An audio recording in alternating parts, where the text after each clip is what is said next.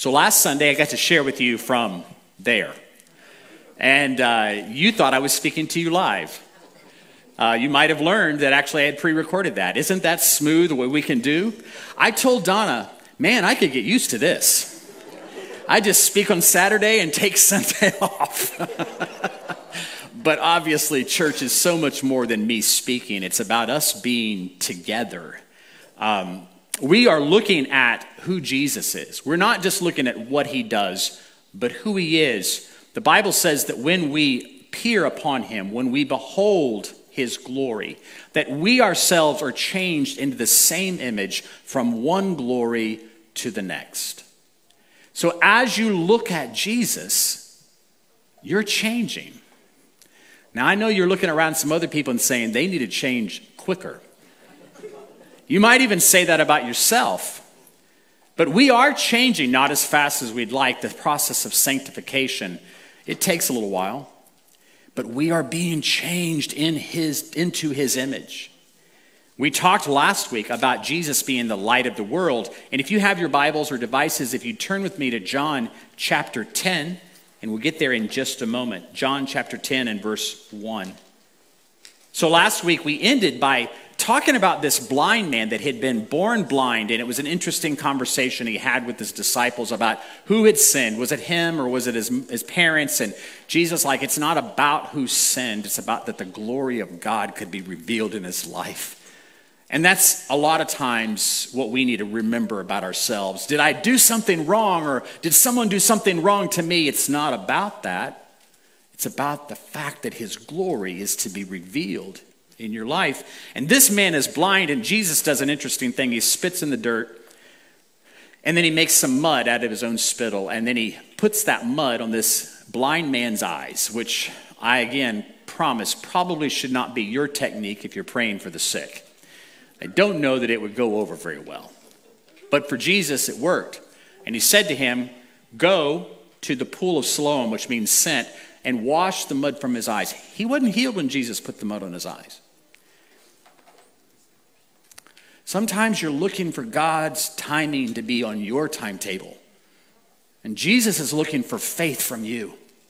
He's looking for you to be willing to believe what he said and do what he said. And we're like, we want it on our terms. He's like, go to the pool and wash your eyes.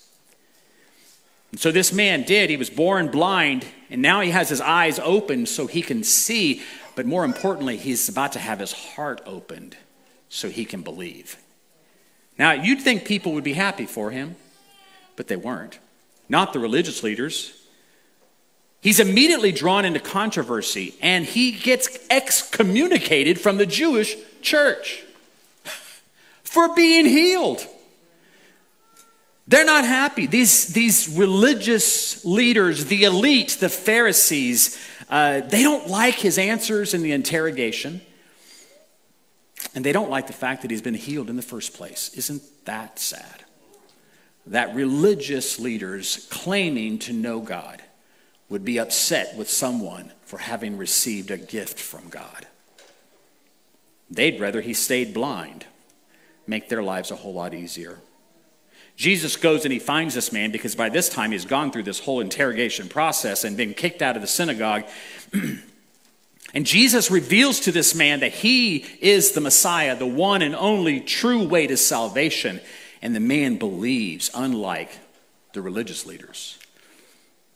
And Jesus makes then, in the passage in John chapter 10, which, by the way, there are no chapter headings in the story, okay? So just because it goes from John 9 to 10 doesn't mean it's like new scene. It's just a continuation of what's been happening. And if you'll read with me in John chapter 10, verse 1, Jesus says, truly, truly, I say to you, he who does not enter the sheepfold by the door, but climbs in by another way, that man is a thief and a robber. But he who enters by the door is the shepherd of the sheep. To him the gatekeeper opens. The sheep hear his voice, and he calls his own sheep by name and leads them out. Verse 4, and then he was brought out all when he was brought out, all his own, he goes before them, and the sheep follow him, and they know his voice. They know his voice. Say that with me. They know his voice. A stranger they will not follow, but they will flee from him, for they do not know the voice of strangers. Now, verse 6 is an amazing verse. This figure of speech Jesus used with them, but they did not understand what he was saying to them. Verse 7. So Jesus again said to them, because they're dense. Jesus has to sometimes say things to us because sometimes we're dense. Jesus said to them again, truly, truly, I say to you, I am the door of the sheep. I am. The same words when God revealed to Moses in the burning bush, I am that I am. I am the door of the sheep. All who came before me are thieves and robbers, but the sheep did not listen to them. I am the door. If anyone enters by me, he will be saved, and he will go in and out and find pasture. The Bible has a lot to say about sheep and shepherds. If you ever want to get in the sheep business, read the Bible. And it has an interesting context because their leaders were known as shepherds and God's people were known as sheep. And it goes all the way back and really prior to that, but to David, who was David of Bethlehem, but a shepherd boy who became the mighty king of Israel, King David. And he only was pointing to the great king yet to come, Jesus of Nazareth, who would be the ultimate shepherd king. In these verses in John 10, Jesus says that he is the true shepherd. He's contrasting himself to all those who had come before, the false teachers, the religious leaders, the ones who had led the people astray. And he sees them as pretty shady figures. He calls them thieves and robbers. Now, mind you, these are leaders that supposedly know God. And he calls them thieves and robbers. And he's including this group of Pharisees that has just taken this poor blind man who now can see, and all he cares about is the fact that Jesus touched him and things are different, and he has been taken through the ringer by this group of religious elite. They would prefer he go along with their narrative, not the fact that he had been healed. They would prefer that he stop messing with their religious system where they got to say how things were. But God's goodness had disrupted this man's life, and he was forever changed.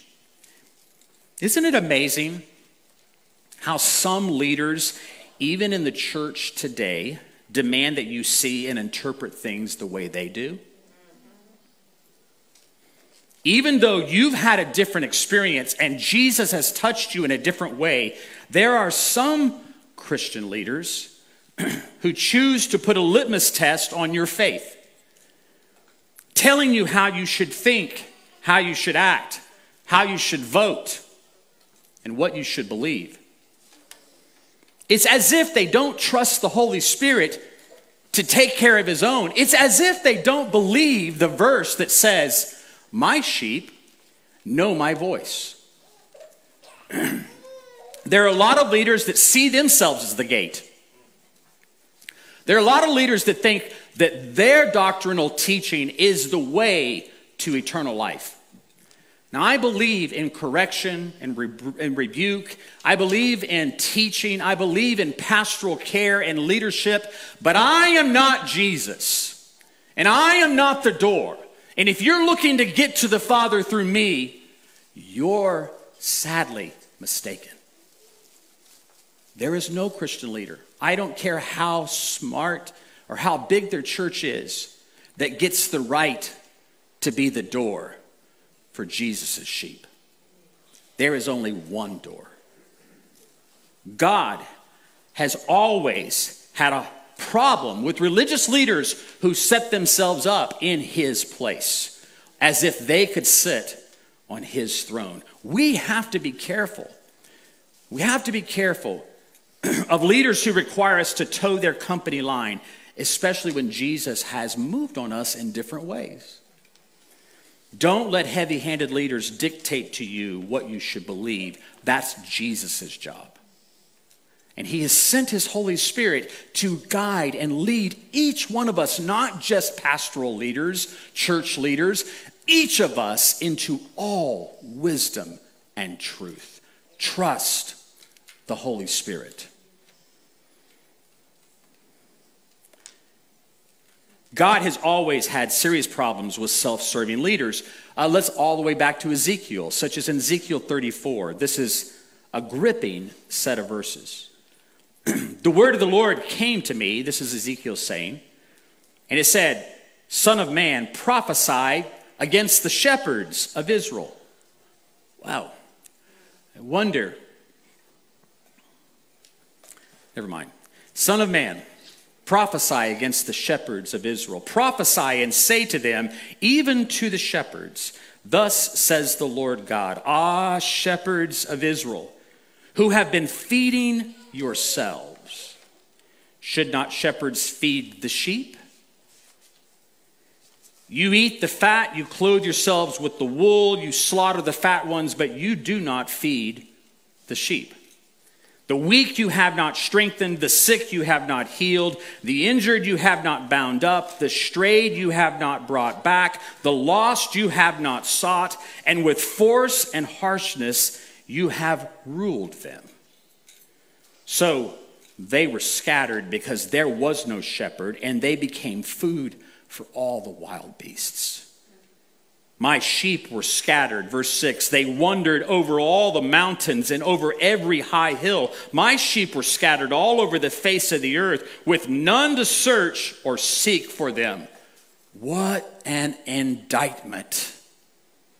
The shepherds of Israel, this is the case God has against them. Verse 15 in the same chapter, God continues, I myself will be the shepherd of my sheep, and I myself will make them lie down, declares the Lord God. I will seek the lost, because you didn't. And I will bring them back from the strayed, because you didn't. And I will bind up the injured, because you didn't. And I will strengthen the weak. And the fat and the strong, those that you fattened up yourselves, you yourselves, will be destroyed. I will feed them in justice. The indictment of Israel's shepherds is scathing. And when I say things like I believe God is judging the household of faith because Scripture says that, I believe that there are many of these indictments that could be laid at the feet of Christian and religious leaders of today. We must repent. I'm not talking about our church specific. I'm talking about the church in general. He is the shepherd. He is the good shepherd. But if I choose not to do my under-shepherd duties, he will judge me every bit as harshly as he judged the shepherds of Israel. I stand trembling just a bit before all of that. These men were greedy, they were self-serving, they were neglecting the needs of God's people. They were catering to their own. They were rich, fat, and happy, while the people of God were neglected, left to wander, and starving.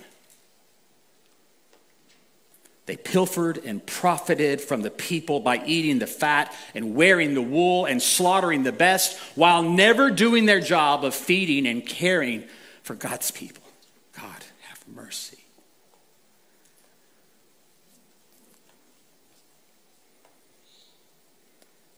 We'll talk more about the fact that Jesus is the good shepherd. That's coming up in a few weeks. But realize that Jesus declaring, I am the door, is intrinsically tied to the fact that Jesus will also say, I am the good shepherd. He not only leads us through the door, he himself is the door. Now, listen, on any given day in Israel, people understood sheep business. I don't understand sheep business. I worked on a feedlot for one summer working with sheep. They're a dumb breed. They're about the dumbest animals that you can find. They will do some of the stupidest things. They will eat all the grass where they are and not go to the green pasture that's beside them, because this is where they are. And they just follow each other. And they'll eat it down to where it's just dirt and then begin to eat their own excrement if that's all that's left. They're stupid. They will walk right off the end of a cliff if someone's leading them that way. We would watch them as one sheep with a bell hung around his neck would wander around into the field, and they'd all just start following him because the bell was clanking. And they would just lead them right into the pen where they were taken to either be sheared or something worse. Sheep are not smart. But in the Bible, there's a lot of talk about sheep. And as I've said before, I wish Jesus had called us something much more noble. Any other animal, like a lion or a giraffe or a zebra, those are cool. An elephant, roll tide, anything like that. But he called us sheep.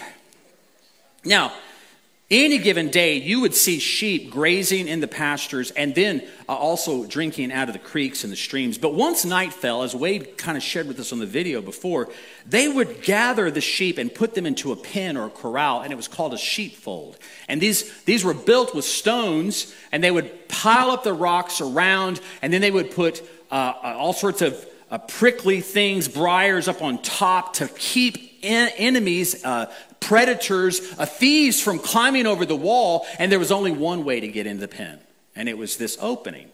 And like Wade mentioned, the sheepfold would not typically have a gate. There wasn't a hinged gate, something you could lock and barricade. The shepherd, he was the gate. And he would stand there and watch, protect, and then he would sit potentially. And then when it's nighttime, he would lay down. He would sleep there and easily be awakened if anything tried to get in or if anyone tried to get out. This is such a vivid picture. What Jesus is saying to us is that he is the door for the sheep. He doesn't just provide for us a door. He doesn't just show us, hey, it's over there, guys. You'll find it. Just keep going. No, he says, come here. I'm the door. I'm the door. Thieves and robbers won't get through me. I am here. Now, there's really very important imagery here. A couple of things that stand out to me, at least three things. First, Jesus has a safe place for us. It's called a sanctuary. It's the sanctuary of God. It is the sheepfold that he has made. He has a place for us to be where we are saved in Christ and we are safe.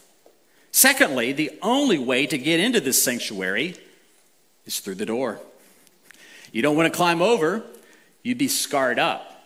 All the briars, all the different dangerous things. Probably these days they weave glass and broken rocks and other things to protect it. You wouldn't want to go that way. The thieves did, and they're bleeding because of it. The robbers tried to get in because that's the only way they could. They are not entitled to access the door. But Jesus says to us, I'm the door. Come enter by me.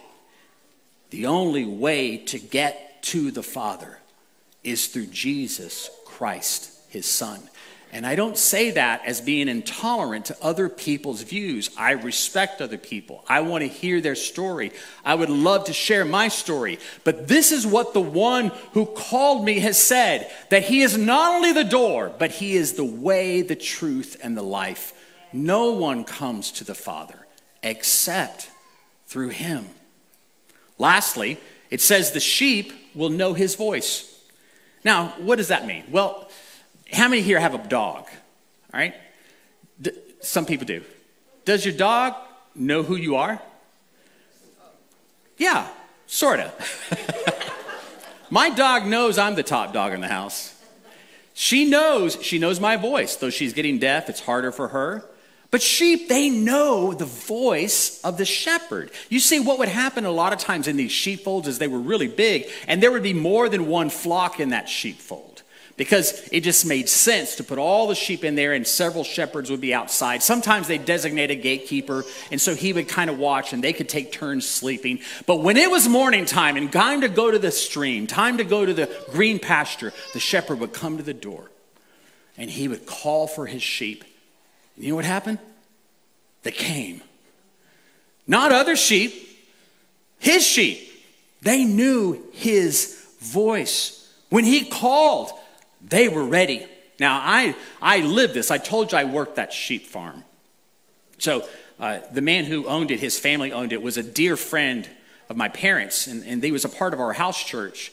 His name was Don Watson, and his family owned this feedlot, and they raised sheep, and they had other crops and all sorts of things. And they would oftentimes have orphaned lambs. You see, if a ewe would have twins, she would only take one. She would reject the other. Sometimes the lamb ewe would die in birth, and so these lambs were orphaned, and he would give them to us. We had multiple little lambs that we had to try to adopt and nurse, and unfortunately, many of them did not make it because they were so weak. But one lamb in particular, she had this fight for life. And we would feed her. We'd take a Coke bottle and put this nasty smelling formula in it and a big old nipple on the end. And she would just drop down on her two elbowed legs and then just start drinking that milk as fast as she could. And she grew so fast. And she became a family pet. And my mom gave her a name. Lammy Poo.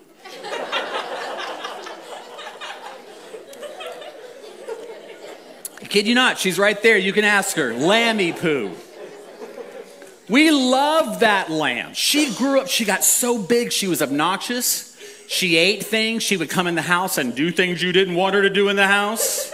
She would chase the dog around in the backyard. The dog would turn around and then chase her. She was a member of the family. And finally, she got so big and obnoxious and loud. The neighbors were like, what is going on over there?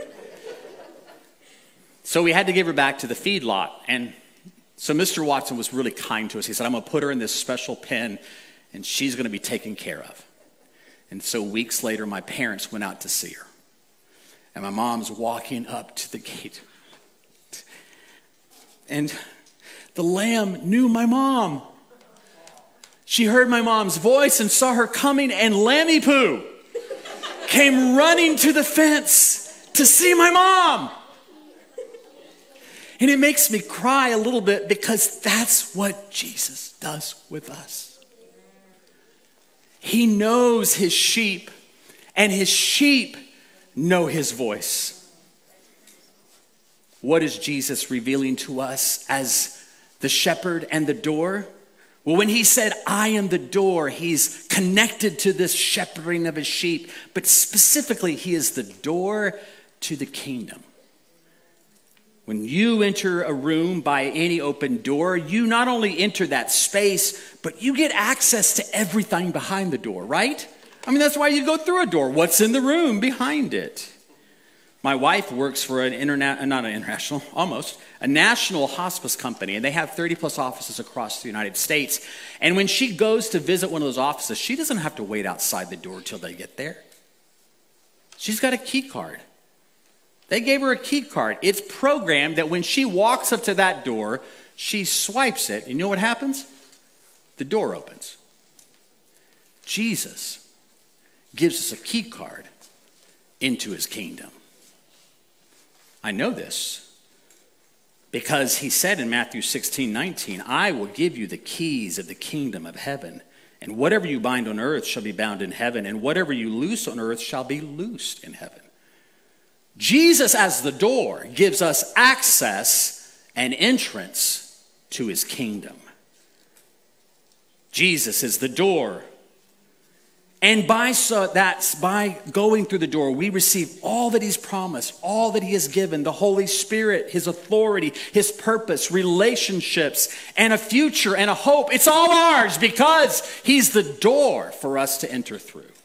Secondly, Jesus is the door of protection. 2 Timothy 4:18 says, Paul's writing, "The Lord will rescue me from every evil deed and bring me safely into his kingdom, heavenly kingdom. To him be the glory forever and ever. Amen." Let me remind you where Paul was when he wrote that. In prison, waiting to be executed. And yet he just says, I know that I'm safe. They can take my life, but they can't take my safety. Because he has made me safe and he will protect me from every evil deed. They can take your earthly life, but they can't touch the abundant life Jesus gave you. Finally, Jesus is the door to fellowship with the Father. Listen to how Jesus prayed in John 17. He was praying. He said, "Lord, Father, I don't just ask for these that you've given me, but also for those who will believe in me through their word." And then he says that that's us, we believe in his word because of them, that they may all be one, just as you, Father, are in me and I in you, that they also may be in us, fellowship with the Father, so that the world may believe that you have sent me. Jesus is the door. There is no other door. He's the only one who will get us to the Father. And while he provides open doors like he did the church in Philadelphia, and while he stands at the door knocking, hoping you will open it and let him come in like he did to the church in Laodicea, more importantly, he is the door. He is the passageway into his kingdom, protection, and fellowship. This is what Jesus said, "Fear not, little flock, for it is your Father's good pleasure to give you the kingdom." May today we not only see the doors he is opening, though he is, and may we not only hear him standing at the door and knocking, though he is, but may we also see him as the door, the only entrance to his kingdom, to his purpose, and to his love. Amen. Donna's going to come. We're going to pray for you and then sing our last closing song. I think she forgot she was taking her notes. It's okay.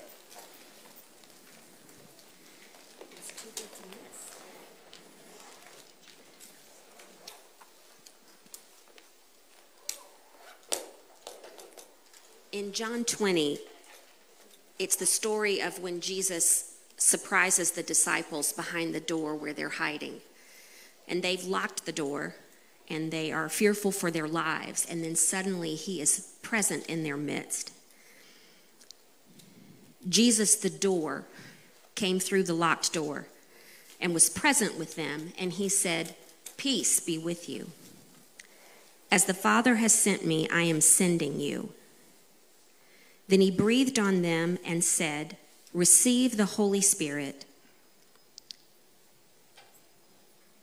He was peace, he was presence through the Holy Spirit, and he was purpose.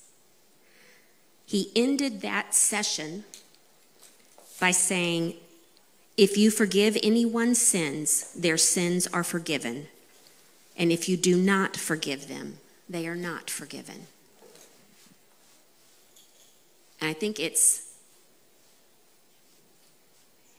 important to remember when we say that he is the door, that we can't make other choices. We don't get to choose other doors. There's one door that leads to life, and everything else leads to death. And so when I pray for us today, I want to pray that we benefit from his presence, from his purpose, and from his peace. Let's pray. Father, we can't begin to express our gratefulness that you made your Son the door to eternity, that you made your Son the door to life, and that when we receive his gift on the cross, that door is thrown open and we have unending fellowship with you. It is not interrupted by our choices, by our circumstances, even by places in our heart that have yet to be redeemed. You have thrown wide the door of fellowship with us. And we want to respond. Yes. Ask, Lord, that you would give us the presence of the Holy Spirit, that we would receive your peace, the dailiness of the Helper, that we would acknowledge that you and you alone are the door to life, and we would be quick to receive forgiveness and to forgive. We're grateful to you, Lord, that you speak, and because we belong to you, we know your voice. I don't think that's anything we do. I think it's something you give us privilege. You give us opportunity. You give us the tonality of your voice so that we can know it when we hear it. We want to hear your voice these days, Lord. We want to hear you saying, go here, stay there, do this, do that. We want to be directed by the shepherd. Speak to your sheep, Lord. Let us hear and obey. We pray, Father, that you will put this word in our hearts, that where we can enter into the sheepfold is a place of kingdom. It's a place of protection. It's a place of fellowship. And it's also a place that we invite others into. We thank you, God, for your word, for this community. Help us to live in faith and not fear, believing you for what you're doing today. In Jesus' name, amen. Let's stand and sing.